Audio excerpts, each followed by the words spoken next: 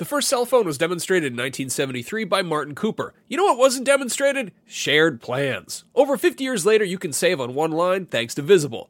When you switch to Visible, the wireless company that makes wireless visible, you can get a one-line plan with unlimited 5G data powered by Verizon for just $25 a month, taxes and fees included. No hidden fees. No, really. You can look around for them. They're not there. Switch now at Visible.com. Save on wireless without the hassle. Switch to Visible today and save at Visible.com.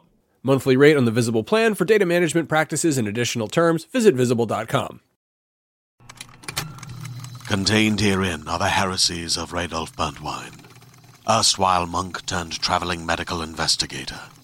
Join me as I uncover the blasphemous truth of a plague-ridden world, that ours is not a loving God, and we are not its favored children. The heresies of Radolf Burntwine, coming January 2nd, wherever podcasts are available. This episode of Podcast Beyond is brought to you by Twitch.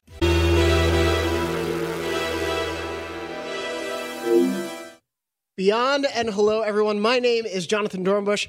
I made the bad mistake of eating a hot pepper right before the show started. That is a true fact. Lucy saw it happen. I watched it and didn't do anything. So now my mouth is not doing so great, but what I am is great otherwise because I'm on this show with my wonderful friends where we talk about PlayStation on IGN's weekly PlayStation show Podcast Beyond. I am joined this week by Brian Altano. Hello.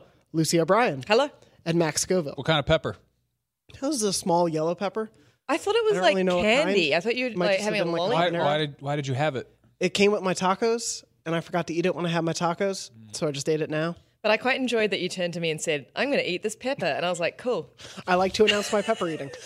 Before we begin talking about all the news or lack thereof in the world of PlayStation this week, I did want to bring up, as you can see on this wonderful pedestal, if you're watching the video version of the show, PlayStation was nice enough to send along to the IGN office a rose gold PS4 DualShock controller. They have those 4 new colors: purple, rose gold, another color, and camo red. Can we open it? Yeah, open it. Go ahead. Tear it open.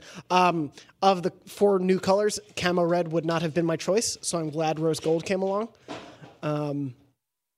Lucy, you have a tough with rose gold. You're not a fan? Oh, I just don't Do you want a drum? It looks like calamine lotion on the bottom. I just don't like. I think it's because I was like getting an iPhone once, and the only color they had left was rose gold, and so I was stuck with it. And I was like, that's not the color that I would have liked. And every day I had to look. I mean, I put a case on it, but I knew underneath that it was like betraying me with its color. Mm-hmm. I don't know. I do like Of the this new controller. colors, I think it's one of my favorites. Yeah, like this is quite nice. Would it kill them to make one that's just like one color throughout? I've never loved the two-tone thing. It's just it also like if one of the colors sucks, you know. It reminds me of Haribo gummy frogs. If they made a Haribo gummy frog colored one, I'd be all over that. Yeah, that's actually pretty great. Clear green on the top, and then the bottom is like a delicious cream. Or gummy sharks. Yeah. It'd be great. Do you guys have candy lips, like little lips? I've been told I have candy lips.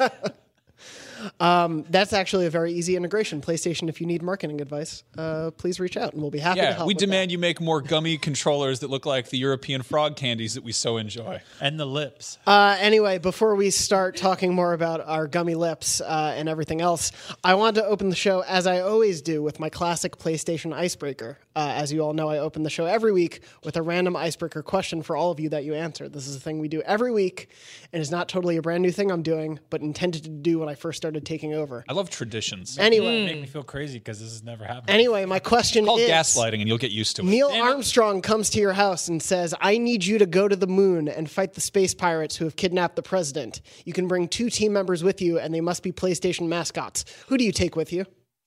This is a loaded question for many reasons. Your That's president all of choice. Okay. Well, I'm going to go with my president because she is not a president. She's my prime minister. I'll take that. Jacinda Ardern. And I probably would go to Mars to fight some aliens on her behalf. Who would I take? I would take Kratos. And I would take Crash Bandicoot for comic relief. Just to show that to we're keep you entertained? Yeah, does it, because Kratos is very serious and you want some kind of like elevation there to someone to lift the mood. Because otherwise you go crazy if you had like 2, These people are going to the moon? Yes, you're going to the moon. Oh, I thought we were going to Mars. It's okay. I didn't want to correct you.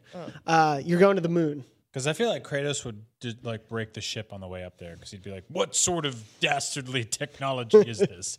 And like bash the oxygen. I think Kratos like saw a lot of crazy shit in God of War. Like I think that he took it all in his stride quite well. Thank you. Yeah, but I mean, that was all sort of grounded in the world he was used to.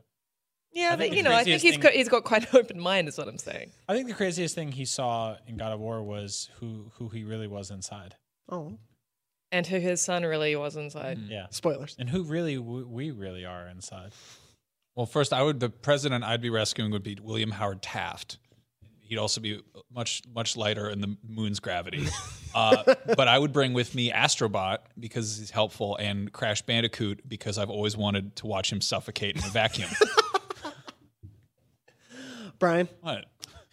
I think I would probably try to save Trump, and then the people I would bring would be the worst people at that. Like who? I'm just trying to think like who would be like Dexter maybe? I'm trying to think Maybe like that onion cat. Oh, he's great. He would be bad at it. Parappa. Does it have to be a play? Oh, it's a shame. It has to be PlayStation. Mascots. We're on a PlayStation show. I know, but you bring Cool Spot. Cool Spot would be perfect to be terrible at saving a president I didn't want to save. God. What did you expect was going to happen there? Sound off in the comments below. Yeah, let us know who you would take to save the president on the moon from the PlayStation Can I bring Robert Bloodborne to the moon? Yeah, of course. Billy Bloodborne? Bobborn? Billy Bunkus? It's actually my Bloodborne Billy Bob character's name. Bloodborne. Well, thank you all for playing along with that stupid question that I thought up on my walk to work today. Sorry I said the president's name on this show. It's fine. We'll move along and talk about the news. It didn't play. Crunch. What candy is that advertising? What? The news. It just feels like Nestle candy. Crunch. Crunch Marts. This week for news, there's not a lot to talk about in the world of PlayStation. I didn't want to get into all the various small like third-party game stuff that's been going on. I did want to keep a PlayStation focus this week. So I thought we'd kick it off with a question from Twitter, beyond listener or viewer. At the Eric Koval asked, do you think PS5 will look like the leaked designs that made it look like a V? And so I want to talk about the fact that we talked a bit ago, the PS5 dev kit has been out in the wild. It essentially, the designs looked like a giant square console with a V top to it. It was shaped like the Roman numeral V for 5. There have been alleged leaked photos, none of it confirmed, of course, of a real in the wild model. Of course, 3D printing is pretty good these days, so it could just be someone doing an artist rendering 3D model of that. It could be a real one, we don't know. But this model seemingly is out there, and this seems to kind of be from anecdotal stories that we've seen, some reports that we've gotten. This actually does seem to be what the dev kit is supposed to look like. So my question to all of you is, would you want the PS5 to have a giant V for 5 on the top of the console? No, it looks stupid. But obviously, it's just, that is such a dev kit, right? Mm-hmm. There's no way anyone would say, yeah. Yes to that. It looks like an iOmega zip disk drive. I'm torn because I think that it's not necessarily that important how consoles look, because ultimately you just stick them in your entertainment center for a few years. But I do think it helps when they're not hideous.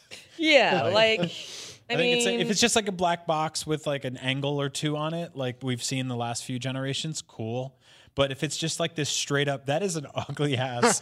I just brought up the alleged rendering of it. It's super unattractive. It reminds me of when that boomerang controller was kind of floating around. Well, that was real. They showed that off. But that was like, what? I mean, no. I mean, ugh. Like, what would be a great system is that controller hooked up to the original Xbox. just this big, gaudy, silvered monstrosity.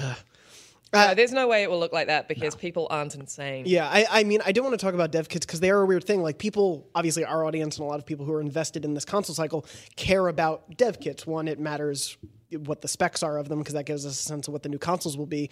But the look of them is often not what the console is. There are exceptions. Brian, you had brought one up before the show. Yeah, I mean, the Nintendo Switch dev kit is basically an all-black Nintendo Switch with black buttons and black Joy-Con, which is sort of interesting because it's different than the gray one that shipped at launch. I believe there's a lot of like very sort of like almost kind of J.J. Abrams' Star Wars ship design approaches to dev kits, where it's just the thing but it has one slightly different color. It's sort of like the AT-ATs in Rogue One, where they just have like an orange panel. Like there's the Xbox dev kit that's just like white, but it has like a green bar on it. Same thing with the PlayStation. I want to say the PlayStation 4 ones were very similar. I know the Nintendo Wii ones were the same thing as well. They had basically just like a slightly different colored line on one of them. Didn't the 360 have like a big like chunky thing on top of it though? I think so. Yeah, it was like a weird that hat. Sounds familiar. Yeah. Mm-hmm. Well, and I mean, often dev kits have a lot more ports in them to go on with. Like as people are testing things, there's a lot more accessibility for the devs that matters that once it goes to market, you wouldn't really need. So there's often weird structural things that can change a lot. But I did want to ask just the general question of like, why do you think people become so invested in the dev kit cycle? Like, why does that matter to people so much when it, at the end of the day, isn't the console we're likely going to get, at least visually? I think we're sort of inherently fascinated with the kind of tangible design that comes out of video games. Controllers and hardware are some of the most popular things we cover at IGN when we're like, oh, this new special edition controller. Like those videos and articles do really well. People just have this sort of fascination with how they look.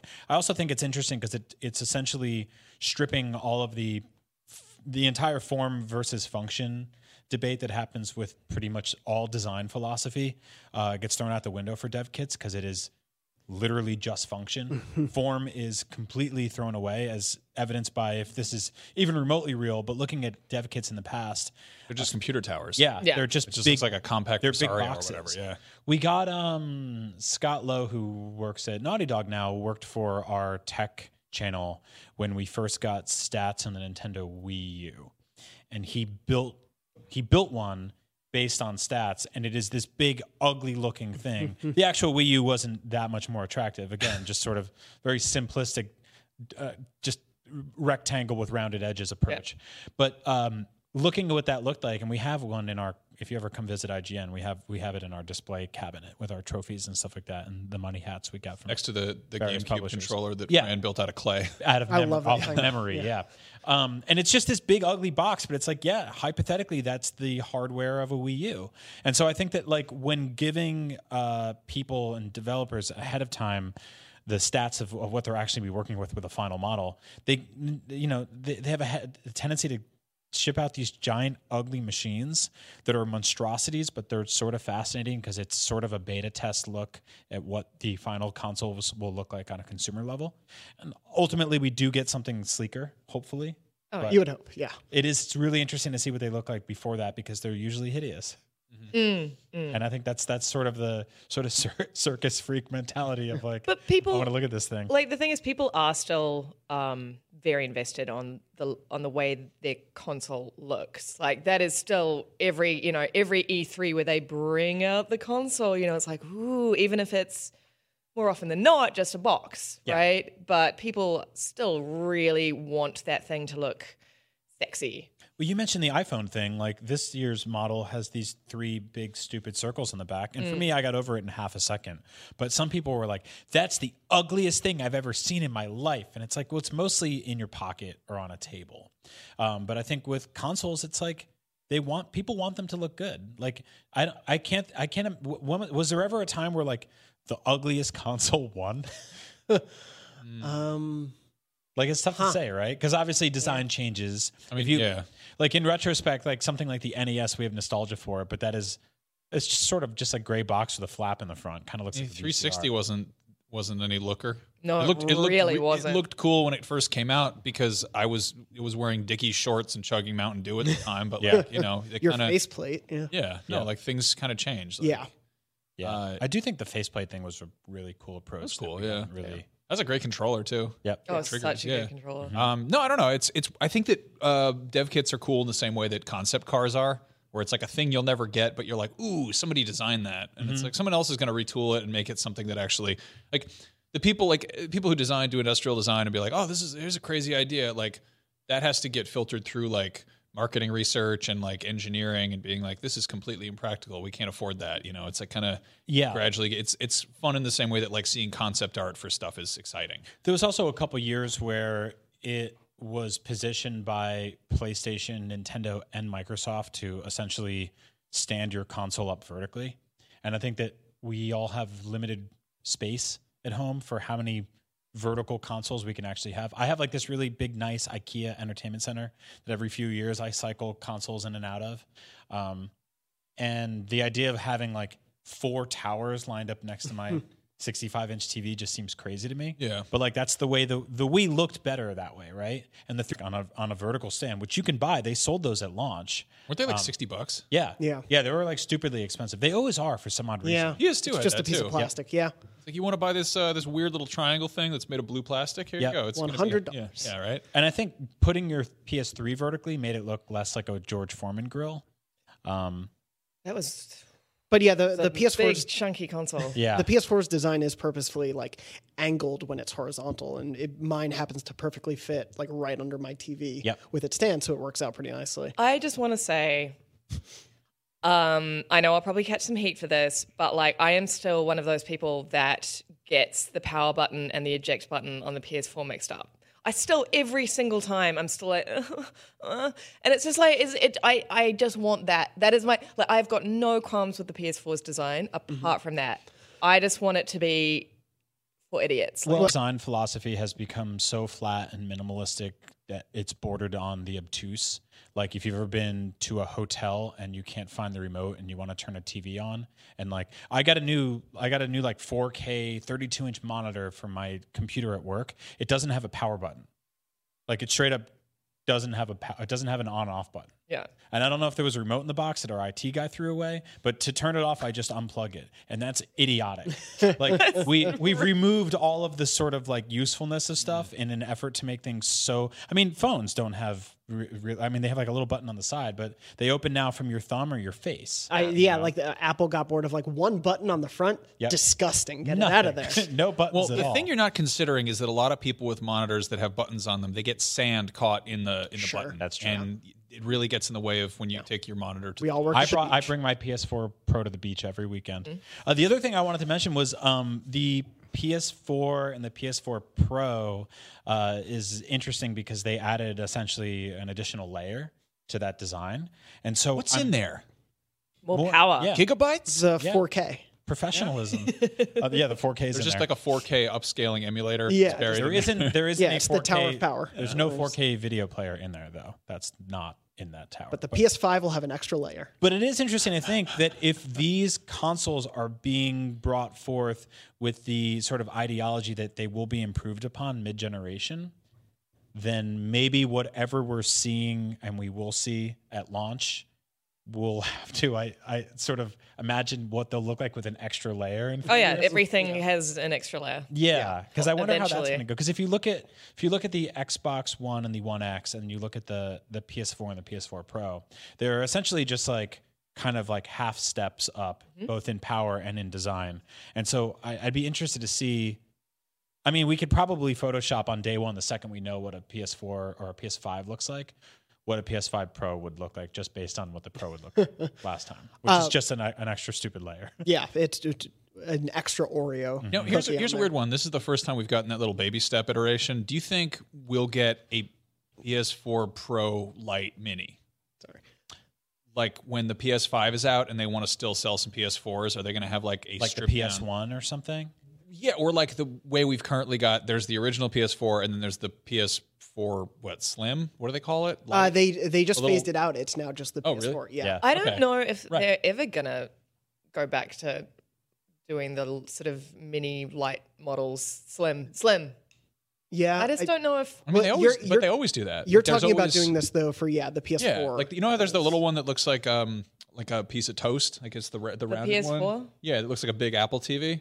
The baseline PS4. You can't go out and get one of those weird like trapezoid parallelogram shape ones. Do they, okay, right. People- yeah, if you want to People go, are buying- okay, you want to people go are buying spend, them? yeah, if you want to That go one. spend $200 and get a brand new PS4, that's what you get.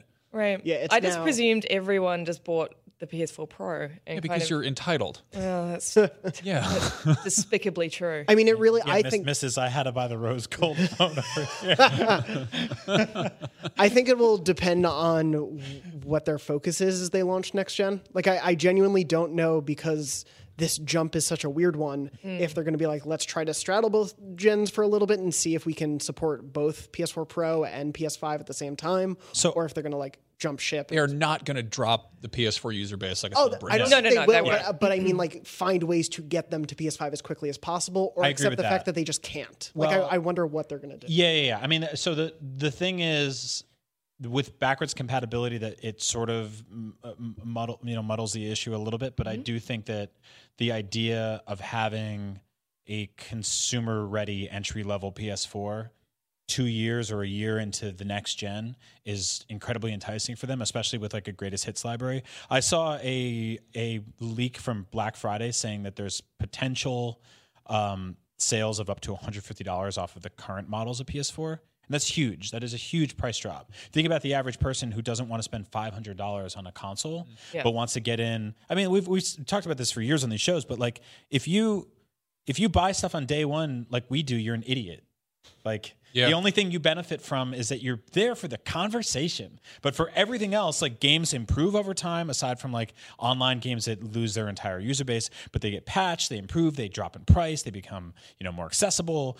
There's more guides out there, all the content, all that stuff like that. We're product testers. Yeah, basically. And more often than not, like the first round of that technology has like a Huge fatal flaws. flaw. Yep. I worked at EB Games during the Red Ring of Death Xbox 360 period, and I tell ya, it was depressing. It was like 1 in 5 people brought it back. Yeah, no, my brother and I did that thing where we like wrapped the Xbox 360 with like a towel, which is like, I don't know, chemo. That's how you calm down a lives cat another during a month. thunderstorm. Yeah. And then it It dies is. harder than ever. Like, yeah, it's Because it was scared. Because of the horror games. It's And also too much sand in the HDMI rough. ports. Yeah, I played too much Condemned. But honestly, if there was a Slim Pro introduced like this year, because looking back, it seems like Slims were introduced like a year before the next gen, I would strongly consider buying it because my Pro sounds like a jet engine still. Oh, really? So, yeah. I think a smart way to circumvent that is like Xbox put out that SAD, the Xbox One S all digital or whatever. Yeah. You saw that, right? What? The sad they edition. they quietly like farted out an all digital console. Wait, this so year. it just doesn't have an optical drive? No. It's called the Xbox One S all digital, aka SAD. SAD. It doesn't have a drive. Does it have like a little thing in it? A Like sad face? Does it have like a disc slot? No. when you No. when you That's turn great. it on, it goes, oh no. Let's see if I can it's find just it. a white- Yeah, it's just a white box? It's Yeah. the like Xbox one? two-tone, like the checkerboard or like the matted Yep. that has. All I'm the going to be that's completely like- honest. I bought my girlfriend, my ex, one of those at the time. Yeah. But I do think there's room for something along those lines with the PS4. If you strip out a bunch of like major functions and like sort of like things that actually bells and whistles. There was that weird red Wii. I was that just came about out to in look that Canada. up. It was Canadian Red Wii. That like- I have never heard of the Red Wii. It only came out in Canada, and it You didn't. guys? No, seriously. No, this, No, And it what there it, it is. didn't. Yeah. this one. Did it like not? What, Was it, what did was not it red do? because it's Canadian? Is It was like a top opening Right. sort of thing. I'm Their trying logic was like this they is they for stripped your out all of the GameCube port stuff. Oh, yeah, and a that's couple what of it other was. things. But it opened up like an old DVD player. yeah. Like it had a big flap on top. I remember like That's the trying to fascinating. make sense of like the use case for this was like this is for people who like the Wii Mini. this is for people who want something for their winter home where there's didn't it not have the internet or something? Yeah, I don't. Think I'm I looking don't right think now. That was it. That was it. Yeah. It had no it's a internet. very, very niche It market lacks there. it lacks don't you- component, S video, RGB, SCART output, GameCube compatibility, online connectivity, the SD card slot, and Wi-Fi support. Yeah. And has only one USB port. Yeah. So this What a this is must-buy. this is for like Walter White in a cabin playing Mario Kart for 8 months with a beard, eating canned peaches. He would have that like- crappy Rudolph the Red-Nosed Reindeer game. He would not have Mario So Kart. I don't think any modern company can go that hard in removing elements, but I do think that there is room for like a $150 PS4 that is sort of removed of some of those functions. I mean, that's the thing is we've gotten tripped up because there have been sort of 2 iterations of the PS4 this generation, or both consoles this generation. But like, since the original Nintendo, this has been a thing. Yeah. Like, they put out that weird little one that looked like a mouse. Yep. And I don't know. I remember going and looking at like when the PS1 was in stores being like, oh, whoa, there's a new Super Nintendo? That's weird. I kind of want it. It's new looking. There's also like the kind of quieter refreshes, which is, we just saw that with the Switch, which got an extended battery life and like a slightly different texture on the back. We saw that with the Vita, where they just sort of swapped in a different quality screen at one point in the system's life. And PS4 had that last year with, it started being introduced with the Red Dead 2 bundle, I think, where it was a different power supply, which is meant to be less power consuming and quieter. But Yeah. I mean, I think that's really awesome. Like those little things just sort of happen. It again sucks for early adopters. Yeah. PSVR, same thing happened. They did the HDMI or the HDR pass-through thing super easily for people, and I have one of those, and I'm just like, whether those leaks turn out to be true or not for Black Friday, though, I think if you haven't bought a PS4 and you want a great year of games, probably wait till this holiday to buy a PS4. Yep. God, I'm so jealous of anybody who doesn't already have a PS4. Yeah, to jump in so this much holiday. great stuff to do. Oh, it's overwhelming. I mean, last holiday it was like buy a PS4 with Spider-Man for $200. Like, oh god, this fall is going to be amazing for that. That's going to clean up. I so- think NPD is going to be really fascinating this fall. It's going to be a really interesting year, and obviously we're not expecting the PS5 alleged leaked V version to come out and be the mass-produced version, but I honestly wouldn't be shocked if they made a special edition V-shaped and console. I say this towards the end of every generation, but I really, really love this part where everyone lies. Nowadays, they make like 3D printed stuff and they take photos of it in the wild. Remember that Nintendo Switch controller? Yeah, that was like an oval, the mirror sort of thing, and people were like, "By the way of the reflection of the window, I can tell it was fake." Yeah. It's a very strange but fun time to be talking about all this stuff, and obviously in the months to come, we'll be talking a lot. But yeah, do you guys think it's going to be a 5 or a V Roman numeral? We've never gotten a Roman numeral PlayStation number. It doesn't make any sense, but at the same time, it kind of looks like a PlayStation S if you write it with that. It would look like a 5 is just not a particularly like attractive number. It looks kind of silly. Why? I don't know. It's just like you think What's about wrong all with the you? other numbers. It's like it's hard to sort of make that look good. It's kind of a frumpy number. Yeah, It's kind of a frumpy number. We're It's actually sort of like, publishing. We're publishing the 5. top 10 most attractive numbers on IGN. Once you start with this again, to follow your top 10 numbers list. True. Yeah. the sexiest. If anyone listening or watching would like to tweet at me how you could make the number 5 look good, please I think do. 3 is a very. Sexy I think you need to stop Tweet- objectifying values. 3 kind of looks like the butt or the boobs or the balls. 3 is a 3 is a sexy number, whether it's like that or like the Roman one. Tweet your best number 5 sexy fan art to Lucy at Luce O'Brien on Twitter, and to Max Make and it Brian, filthy. just send other numbers that are sexy. GTA V. That is one of the best-selling games of all time. Great logo. I think I'm with you guys. Battlefield V also used to. The thing One is, of the no one best-selling calls games. it. No one calls it V though. That's the thing. That's why I don't think that they're going to go with the V, because it's like no one's going to say the PlayStation V. It's true. Have you ever seen that movie 5 for Vendetta? The world is an incredible place, but some places have more than their fair share of incredibleness, like Twitch, where a 16-year-old can play Fortnite and walk home with $3 million. Or a pizza man can deliver a half pepperoni, half mushroom as 70,000 people watch. It's a place where you can find rappers freestyling around the clock, Bob Ross painting happy little clouds and trees, pro football players on the field and going full Royale on the battlefield, even goldfish in their bowls playing Street Fighter. And it's all just another day on Twitch, the place where you and the people all over the earth just like you are on there doing all the stuff you're into and doing it all together. So, if you're into gaming, live sports, karaoke, and endless possibilities, you're already one of us. Join in live at twitch.tv. Twitch. Anyway, moving on. That's pretty much all we're talking about in News Crunch this week, because there's not a bunch else to talk about. Instead of hypothesizing about a console a year out, which we'll do plenty in the weeks to come, I did want to talk about a game coming out in just under a month. No, it's not Death Stranding. We'll be talking about that eventually, don't you worry. But we are going to be talking about Star Wars Jedi Fallen Order, because Max, you didn't get to play it, but Brian, you did. Thanks I'm for tired. reminding me. Sorry, you guys. I'm just real tired. Brian, you got to play 3 hours. I did, yeah. Jedi I was Fallen at Order. a preview event in Anaheim last week. I played 3 full hours of this game, which is, I think, a lot more than I was expecting to play. This has been a really weird and interesting game to cover, because I think maybe if you had asked us 2 months ago, I would have told you that this game was getting delayed because we just hadn't heard anything about it. The marketing campaign for, let's see, I don't know, one of the biggest video game studios in the world and one of the biggest publishers in the world and one of the biggest franchises and IPs in history coming together to create this tour de force of utter silence.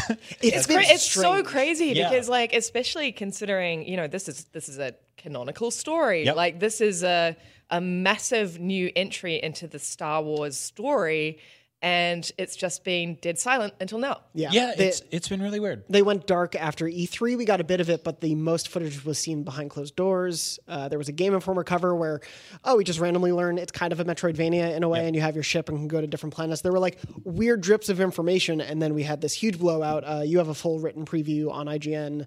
You and Ryan McCaffrey, who also got to see it, did a few convos that are on the website too. We got video previews on YouTube as well. Just go to IGN.com or youtube.com/IGN, whatever. I did want to start off just in a general, obviously people can go check all that stuff out, but just give us like your general overall thoughts of those 3 hours. My overall thoughts are incredibly positive. I think I was a little apprehensive about this. I think, there's a lot of factors going in that made me, and I think probably you in the audience, a little wary about. I don't know what you're talking about, man. I think it's been a pretty great 8 or 9 years for Star Wars games. They've been pretty solid. Everything's been great. No problems there whatsoever. As a huge story-driven Star Wars single-player video game fan, things have been I'll be completely honest. Things have been they've been really bad. Yeah.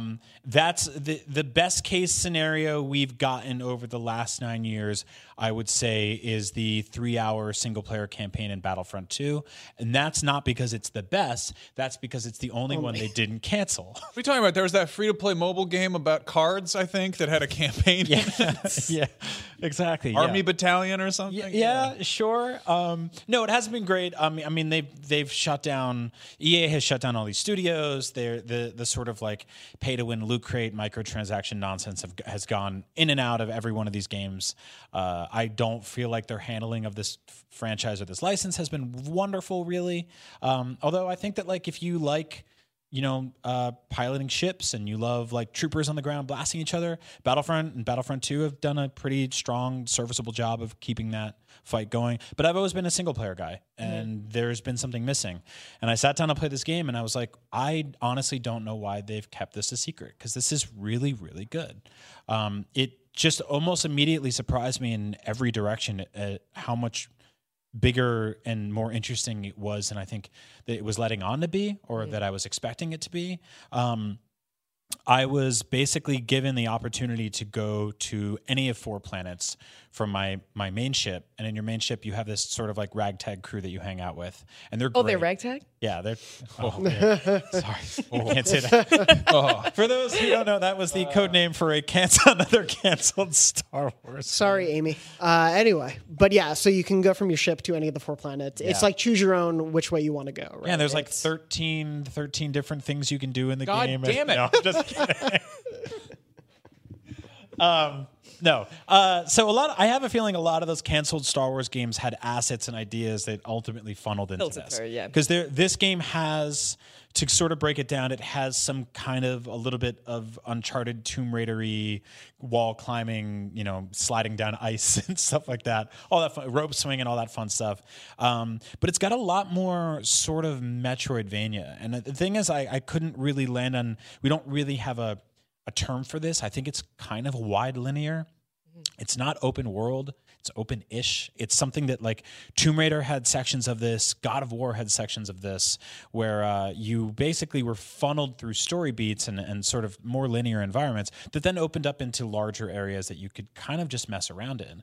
And so I was given an opportunity to jump to 4 different planets, and they didn't tell me don't go to any of them. They said go to whatever ones you want, but if you go to this one, you're going to get your ass kicked, but you can try it. Which to me is like somebody who loves Bloodborne. I was like, ooh, I want to go to the scary one. But then I was like, you know what? I'll stick to the script here. I'll go to the main one, which I believe was Dathomir for now. And it was this basically big open environment that had a lot of kind of like I would say like Bloodborne style shortcutting, which I love. Yeah. And is it sort of as clever? Because That's what I adore so much about the Souls Bloodborne shortcuts is like, oh, okay, I see how it all interconnects now. And like I've completely got the sort of map memorized in my head because of how clever it is. That's exactly it. It has a lot of those like kind of aha moments where like you get to a door, you go to open it, it doesn't open, you're frustrated, and you make your way all around through this level and you do all this stuff, and you open the door and it opens back up and you're like, oh, it's the beginning of the level. And so there's no fast travel within the actual planets itself, but they are sort of vast and interconnected in the same way something like Metroid Prime is. And so even pulling up your map is Super Metroid Prime. They've actually been pretty straightforward about how that's a big influence for them. And it's got that sort of like blue wireframe, like, which actually totally fits with Star Wars. You know, it's obviously what the original arcade game looked like. And you can spin the map around and it will show you secret areas you haven't been to yet and doors that you can push open and break open. And so Cal is basically your protagonist, and he is learning Force moves basically through flashbacks and kind of retrieving his Padawan training in his head that I guess he either suppressed because... Getting his GED. Yeah, kind of. And I think that like he remembers stuff that he did as a kid. And so you'll flash back to points where he's like training with these like sort of this Morpheus style character who's throwing, you know, giant balls at him and he's pushing them back with the Force. And then it comes back to you in modern times and you're like, oh yeah, like I guess I forgot I learned all that ball training. It's like, oh, I learned French when I was a kid, but I forgot about it. It's all coming back to me. So you start doing stuff like that. And it's really cool because it makes your interaction with the world a lot more interesting than something like Uncharted, which I'd say is like pretty linear. Like there's not a lot of backtracking in the Uncharted games. It's pretty much... Oh, it pushes you forward. Yeah, very aggressively. No, in a good way. I mean, I love Uncharted, but it's a different kind of game. Totally. Yeah. There's a big thing right now about people comparing Marvel movies to theme parks, but like straight up Uncharted games are like theme park rides. Like they produce environments. And like so much of the best parts of Star Wars are having these environments that you're like, I want to explore. There's clearly a world here. Like since the first movie that's always been like a very lived in universe. Yeah. And so many of the games are like, they kind of miss that point. And it's hard to do that with open world. So hearing that they're taking this approach is such like a perfect kind of balance of like... Yeah, and I actually appreciate it a lot because it gives me a reason to want to go back to planets and open up places that I haven't explored yet. And by doing that, you get force points, which you can either find or you can basically build up by killing enemies. And it's straight up got those like Dark Souls like things that, you know, the campfires that you can sit down and pray at. The bonfires. So like I wanted to ask you about those because I read your preview. It was very good. Like when do you respawn at those? Yes. Yeah. So you respawn at those and also all of the enemies respawn. Oh, so they do? Yeah. And when you die, it actually has a button that says respawn, and it's developed by Respawn. It's very on the nose, but I sort of did it. And so, yeah, they all respawn, and you can go back and basically grind and kill them all over again. Right. And so I found like the combat was like pretty interesting when you're fighting just one-on-one, but when they start throwing a bunch of different enemies at you, it actually starts to get really fun. And so I had a situation where I'm fighting like 3 stormtroopers on the ground, and then these 2 giant horrible rats popped out of the back and started like eating one of the stormtroopers' legs. And then up on the hill there was a stormtrooper sniper, and there was another dude with a rocket launcher. And every time I was like, I have a perfect understanding of how to take down this group of people, rocket launcher ass on the hill would just like rocket me and one hit me from a distance. And so the cool thing about this is different than Dark Souls is that you can change the difficulty at any given moment. So if you're like, this is too easy for me, you can change that. If you're getting your butt kicked, you can change that. We had that big debate about difficulty in FromSoft games, and these guys just went in and they're like, well, yeah, if you want to play it on easy, you can, and if you want to play it on hard, you can change it. And this is creative directors Stig Asmussen worked on the first 3 God of War games. Yeah. So he's got some background in making games that scale well. Yeah, he has a really awesome sort of like action game pedigree, which I think lends itself well to this. A lot of the sort of kills that you can pull off using your lightsaber are really awesome. And I found myself towards the end of the demo mixing in a good, like basically I would use the Force to hold one enemy back, and he would freeze him in place, and then I would start fighting somebody else, and that would give me a chance to sort of like catch my bearings and take on the next wave of people. And so the only thing that's kind of a bummer is that you can't decapitate people or cut off their limbs. You can only do that with droids and aliens, Right. which seems like a little weird to be like. Kind of sounds like a Disney call to me. Yeah, I wonder if that's the way that is. You know what? I want to say that predates that. I think Lucas was like pretty straightforward. I mean, there's obviously like people getting chopped up in like Revenge of the Sith and stuff, but like you also see a droid army being the main threat, and clones who are sort of like, oh, they just get blasted, you know? Yeah. So I mean, I think that's an interesting debate that's happening right now. I noticed that's honestly one of the biggest conversations happening around this game is that people are like more excited for it than they thought they'd be, but they're disappointed about that one aspect of it. I don't really think it's a deal breaker for me. The thing about this is that like it's a violent game. Like you'll grab stormtroopers by the throat and then stab a lightsaber through their chest. You don't see blood. And it doesn't like cauterize anything, but it cauterizes the wound. You just can't cut people in half. Yeah. But whatever. It is what it is. I understand why people are upset. It's such a weird like argument, and I've like definitely like trudged through some comments to be like, what are the arguments? Like, who's angry about it? And there was like a version of Jedi Academy that had like a cheat code that allowed dismemberment. Yeah. But even then, it didn't have any blood because like that was still a T-rated game. There has never been an M-rated Star Wars game, to my knowledge. Mm-hmm. I'm pretty sure. Yeah, I'm pretty sure that's never happened because it's always been sort of a family-friendly concept. Star Wars has always been for 12-year-olds, family-friendly universe, and I don't see anyone deviating from that anytime soon. It's true. I just have a quick question because you sort of talked about how like there were some similarities to the Souls series, similarities to God of War insofar as it's like. What are we calling it? Wide linear? Yeah. Openish. What I like hearing about that and what intrigues me is it kind of like in God of War and the Souls games where if you kind of go off the beaten path a little bit, you'll like stumble across an enemy that's maybe way more advanced than you can handle at the time. And it's also kind of like a breathtaking kind of like, oh, okay, got a bit of back away and like come back and tackle that in a more prepared way. But in that regard, it also makes that world feel way more like it always existed. And, you just happen to be there rather than the world catering to you. I saw a little bit of that, and I really hope we see a lot more of that because that's honestly one of my favorite things in Bloodborne is on that first street with 40 dudes. Before you get to that street, there's that alleyway with that one, like, sledgehammer. We all know that opening of Bloodborne so well, right? Because we all played it like 45 times. And all of us were like, I can take this guy, and none of us could. Yeah. I mean, except for like, some streamers out there who are like the best players in the world. But there was like there was a little bit of that, and I really hope there's a lot more of that. What was interesting about the planet that I went on is that it had essentially an entire Zelda dungeon in the basement of it. Like there was all this stuff where I was like moving these gigantic spheres using the Force, and I had to do it with 3 different ones, and they're basically it felt like incredibly Tomb Raider. Like when you're playing those really smart tombs that sort of just start to click. And they open up all these doors and hallways. And by doing that, I opened up this entire, like what felt like an optional area underneath that had a whole bunch of other stuff going on. And I didn't even scratch the surface. Like I thought in 3 hours I'd be able to 100% this planet, and I didn't.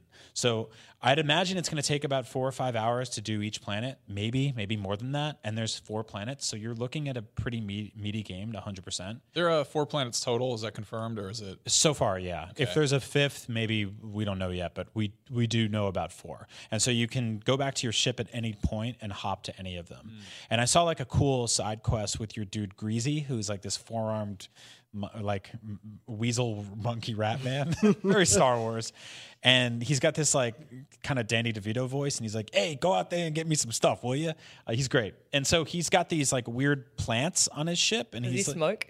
He looks like he eats cigarettes, and he sounds like he eats cigarettes. But he has he's sort of like this like he's got like a botany side quest where you can go to these different planets and find seeds and then grow them aboard your ship, and it's sort of to preserve the wildlife around, because it's not just about like the Empire is destroying everything. They're also wrecking. This game's out in a month. It's like I keep saying, it's bigger than I thought it would be. It's more fun than I thought it'd be. I love that you're getting a sense of what the game actually is, because it's been one of those like I've been cautiously optimistic about this game and want it to be great, but it's been so strange that they've hidden it. Yeah. After playing all that, I know you mentioned sort of like the concerns over the way the lightsabers would work with people. Was there anything else since, your preview coverage has been out? Have you noticed any other concerns people may have had, or any concerns that you had after playing? I mean, the number one concern is EA. The number one concern is people being like, I even wrote it in my preview. I'm like, McCaffrey and I in our convo were like, they haven't canceled this game yet. They still might. I mean, it just went gold, but you never know. Which, by the way, when a game goes gold, that's basically just so they can print discs.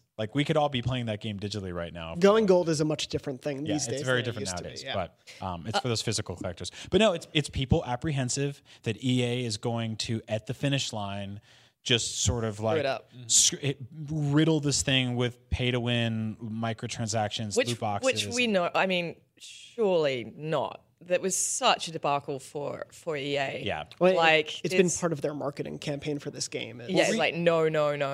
Respawn from the start, and I've interviewed these guys a bunch leading up to this, have just been over and over hammering this thing that they are not doing anything like that. I have a feeling if they do add single player DLC at some point, that'll be a story driven thing. But I asked Stig early on, I was like, did you guys ever write the word multiplayer down on a whiteboard anywhere? And he was like, no.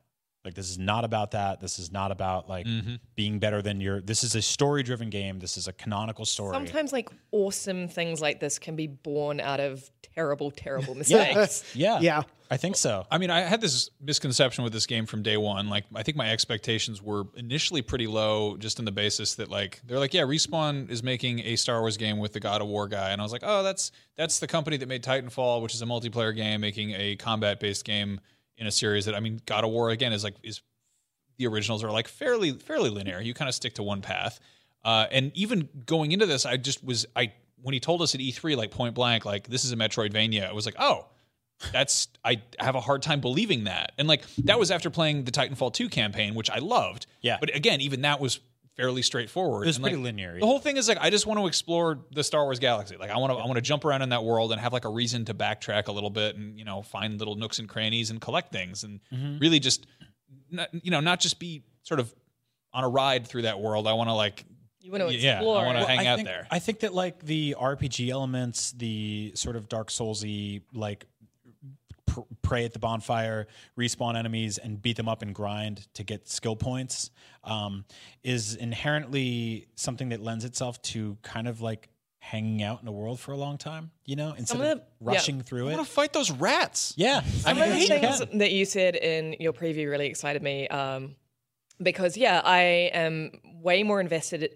than in the world building, I suppose, than the action. The action is it's great, but for me, I'm just really intrigued to explore a universe that is very cohesively Star Wars. And one of the things that you said in your preview that got me really fired up was that there's a kitchen in your ship where you can just hang out and there's all Star Wars food. Yeah, there's just weird icky dragon fruits and goop. Yeah, and I love that. It's little things like that really make a video game world. I really dig all that. There's also I found lightsaber parts and there's going to be a customization element to it.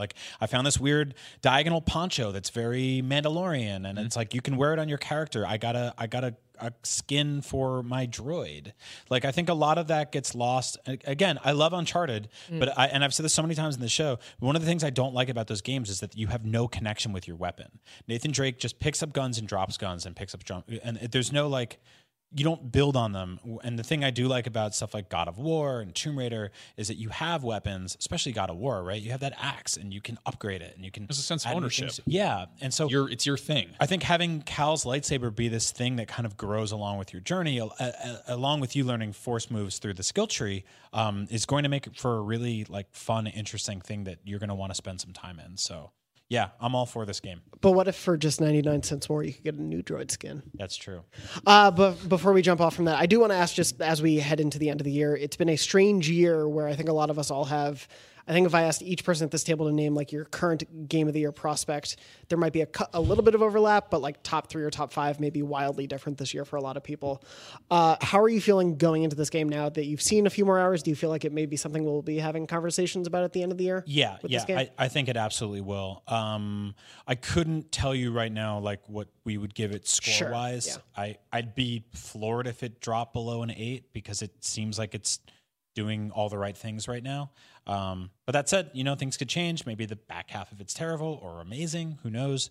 But I will say that it is sort of like scratching that itch that I was missing this year, which is like a big single player story driven video game. Like, I think Sekiro came close. Resident Evil 2 was awesome, but also very familiar, something I'd kind of already experienced already.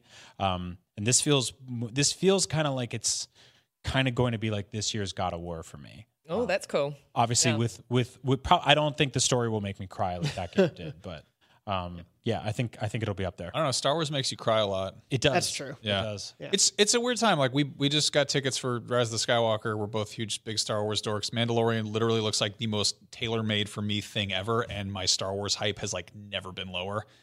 So I'm kind of hoping that whichever one of these things I come across first, I like wind up being like, oh, there it is. There's those feelings, and just if it's Christmas break and I'm fighting rats on Dathomir with a lightsaber, then that would be kind of cool. I kind of went into this fall being like, oh, I'm no pun intended lukewarm about a lot of the Star Wars stuff, but I think it's going to be cool, to being like, oh, individually, I love the new movie trailer.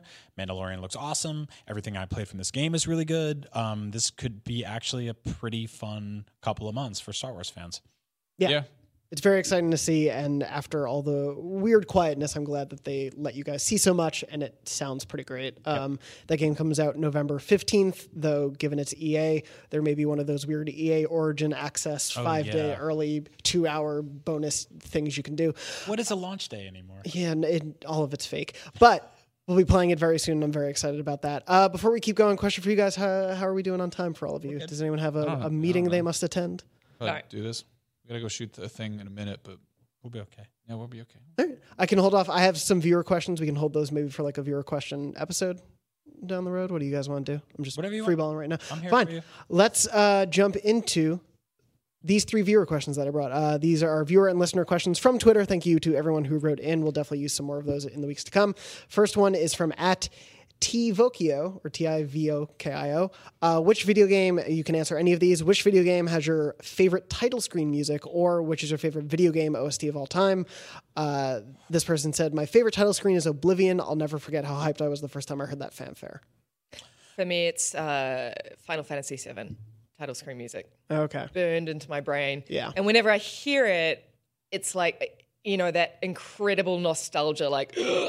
that's the noise I make every time, actually. I think there's like something really hauntingly beautiful about The Last of Us's title screen. The music is not really anything like to write home about, because I think it's kind of non-existent, but there's this weird sort of windowsill with sun coming in, but it's also sort of haunting. Oh yeah. Which I really love. Yeah. God, I remember that. And the way the little things catch the light. Yeah, light particles like flickering. Yeah, it's really beautiful. I think my favorite OST across any video game series would be Silent Hill. I just think that is a weird OST. But it's so it's like so clangy and haunting, which is like the best way I can describe that series as a whole. Like, it's very jarring, but it's also very terrifying. Oh, the Bloodborne title screen is amazing, because it's the hunter staring off into the nightmare world while like swelling orchestral stabs dip in and out. Like, it's creepy as hell, and it makes me want to go kick some ass and die a lot. Yeah. God, I'm trying to think like title screens that I've left up long enough that I have in mind. I want to say Skyrim. I'm trying to remember if that has like the whole. Isn't it just monks like? Is it okay? Then I don't like that. I presume that every the Skyrim score is pretty kick ass with all the dragon shouting and nonsense. That's like one of those. I mean, I played so much of that game that like you can like hear cues of it. Weirdly, I have the same attachment to Final Fantasy VII, but like I never beat that game. I just was over at my friend's house while he was playing it constantly. So that's like kind of etched into my nostalgia too. Where I'm like, I'd be in the corner like drawing in my sketchbook, and he'd be like, playing that. I guess like the Metal Gear Solid title screen is pretty good. It's got this kind of like I can hear it. Yeah. And then if you hit the triggers, it makes gunshot noises for some reason. Oh, that's great. The two title screens for me. All title screens should do that. The two title screens for me that stand out the most, to be very on brand, Kingdom Hearts. But it's like, I think part of my love of that game is how nostalgic I am for the piano line that plays on the main intro screens. It's called Dearly Beloved. It's a really good piece of music, and so I love that, even though the title screen is just very simplistic. And then also Crash Bandicoot, because that theme is etched into my brain. Yeah. Is like the immediate, like the ramp up of sort of kind all of stressful. The Crash Bandicoot, it comes in really fine, quickly. I'll play you. I'll play you. And it's like, you gotta go. Come on. Those two for me really stick out. Moving on from that one, Kokiri the Kid asked, "What's in Max's pocket?" Oh, I got a good one for you. Ooh. Today. I actually did not plan this. In my pocket already when I came to work. Okay, it's a golden 3D printed pig. Oh. The legs broke off of because I'm bad at 3D printing. That is so on brand. It's actually a specific pig. I don't know if you've seen the pig poop balls picture. Yes. The famous picture of the pig that poops on its own balls. Well, I 3D printed that. Did you find a plan for him online? I found a 3D model of a pig, and then using the spheres and the cylinder shapes, I added the balls and the poop myself. What program? It's a website called Tinkercad. Okay. I just went on there, started tinkering around with some CAD files, and this is the most on-brand thing that could ever be in your pocket. The golden hog. It's amazing. You can't beat this. Like, this is all time. Like, what's in Max's pocket? It's a 3D printed pig with giant balls and some like. And this poo. wasn't planned. That is when you showed me that this amazing. morning, you didn't tell me about the balls. You didn't look at You the didn't balls? look at the That's giant first, balls? That's how you know if it's a sow or a hog, my friend. Get those out of my face. I'm going to make sure they're directly in your face. This is my rose gold controller.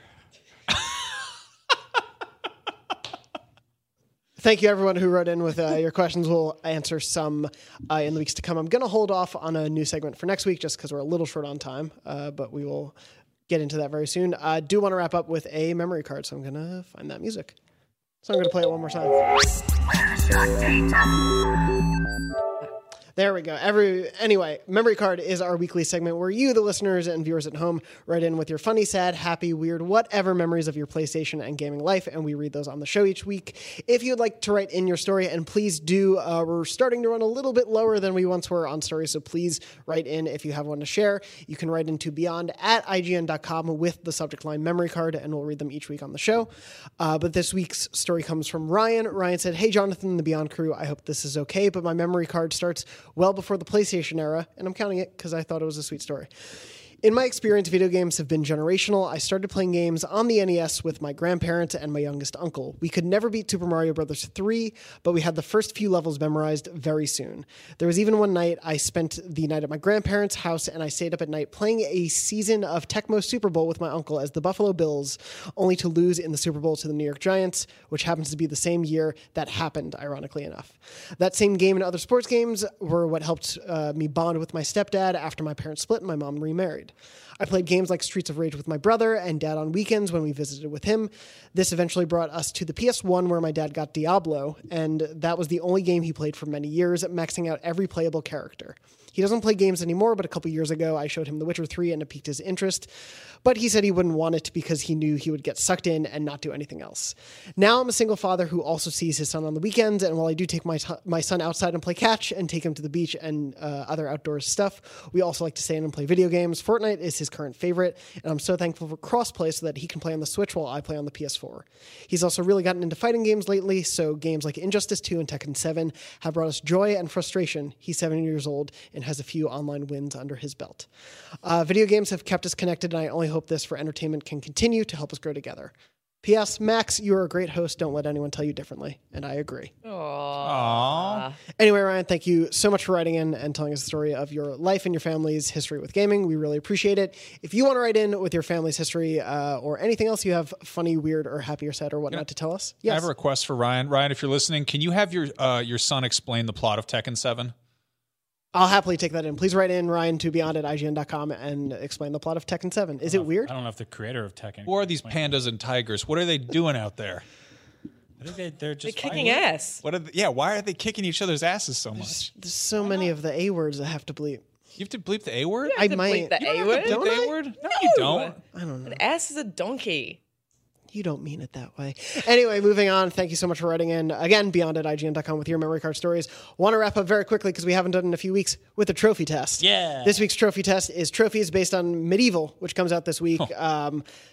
I've got this one in the bag. Comes out the 25th. I platinumed that this weekend. Oh, really? No. Well, let's see if you know these trophies. For those who don't know Trophy Test, I have come up with one fake title for a trophy, and I will read the description of the trophy and then give my wonderful co-hosts the real and fake title in a random order. They must tell me which is the real trophy title. And we will begin as I write down your initials. The first trophy, defeat 30 enemies with the sword spin attack. Is that Dizzy Decimator or Spinning Slayer? Defeat 30 enemies with the sword spin attack. Spinning Slayer. Spinning Slayer. Dizzy Decimator. Lucy, you're correct. It is Dizzy Decimator. Okay. Well, now I know where these are going. They're verbose and wordy and unnecessarily cornball. So let's rock. All right. Die seven different ways. Is that Deathly Smorgasbord or Deathly Buffet? Deathly Smorgasbord. Deathly Buffet. I'm also going to go with Deathly Buffet. Brian, you are correct. It is Deadly Smorgasbord. All right. Moving on to trophy number 3. Kill something with your own arm. That's like every video game. Mostly armless or lend a hand. Oh. It's just like one is... That's where they got us. One is really good and one is dumb. And it's like, okay. Lend a hand. You say it's lend a hand? Yeah. Okay. Linda Lucy? Handleton. I'm going to try and trick you. I almost said the exact same thing. What the hell is wrong with us? Mostly armless. Mostly armless? Mostly armless. Max, I'm sorry. It is not lend a hand. It is mostly armless. Don't ever apologize to me again. It did give us Linda Hamilton or whatever you just said. That was worth it. Moving on to trophy number 4. The current rankings are Brian and Lucy, you have 2 points. Max, you have 0. Sorry. Moving on to trophy number 4. Destroy 100 gravestones. Shocking lack of respect or can't rest in peace. Shocking lack of respect. I like that one. I like that one, so I'm just going to go with it, even if it's wrong. Me too. You're all correct. Yay! Cool. I have a point. Moving on to the 5th. I have 6 in total. Number 5. Drink 32 health vials. Partaker of the potions or partial to the potions? Partaker. Partial. Partial. Brian, I'm sorry. It is partial to the potions. Jonathan, I hate you. That's not true. What else is new? Hey. I'm kidding. Anyway, moving on to the final trophy. Lucy, you have 4 points. Brian, you have 3. Max, you have 2. Max, you can tie it for second place. Okay. The final trophy is Kill the Serpent of Gallowmere. Is it, if it slithers, I slays. I didn't missay that. If it slithers, I slays. Or if it hisses, I hits it. I didn't want to mispronounce either of these. Slither Slayer. Slither Slays. Hits and hiss. Max and Lucy, you're correct. Damn. It slays. And I knew they post were, the scores. You Yay, made and the other winner. I made up if I hisses. It's really bad. Thank you. But I fell for That's it. what I tried. Lucy, you won the gold trophy this week. Thank you. Max and Brian, you have settled both for a silver trophy in second right. place. Congratulations to you all. We'll tally up We all the call that votes. Kiwi Gold. Do we? I've made that joke so many times, and it's very Here, you've won specific this to the Kiwi Southern Gold Hemisphere. Kiwi Rose Gold. Thank you all so much for playing. I hope you enjoyed playing along at home. Of course, this is IGN's weekly PlayStation show. We're going to wrap it up there. Episode 612 of Podcast Beyond. When we are not recording the show, we are, of course, on IGN.com, YouTube.com/IGN, and all of IGN's social platforms. So please check out everything we've been making and doing. Do you guys want to highlight anything recently you've been working on? Brian, you had your Star Wars preview, of course. Yeah, go check all that Fallen Order stuff I did. Please check out our revamped top 100 best games of all time list, because it was a process. It was. Max? Go check out the part I wrote about Metal Gear Solid on the top 100 list, and hang tight for more things about stuff that we're all working on. Very true. And if you didn't heed our words last week, go watch Max and Brian's great new AI news show. Oh, yeah. Other than that, of course, you can find us on Twitter Brian is at Agent Bizzle. I am at JM Dornbush. Lucy is at Luce O'Brien. And Max is at Max Scoville. So many ats and as. Of course, Beyond is live every Wednesday at 3 p.m. Pacific at beyond.ign.com, youtube.com/IGN and your favorite podcast services around the world. Please rate, like, subscribe, give the thumbs up. I don't know what you do on Spotify. But anyway, thank you all so much for listening and watching this episode. And as always, Beyond. Beyond. What do you think the sexiest Roman numeral is? It's 30. It's I. It's 30. It's V. No, it's 30. Think about it. No, it's triple X. It's Yeah, 30. he got it right. Yeah. What? Yeah. Bye. Bye.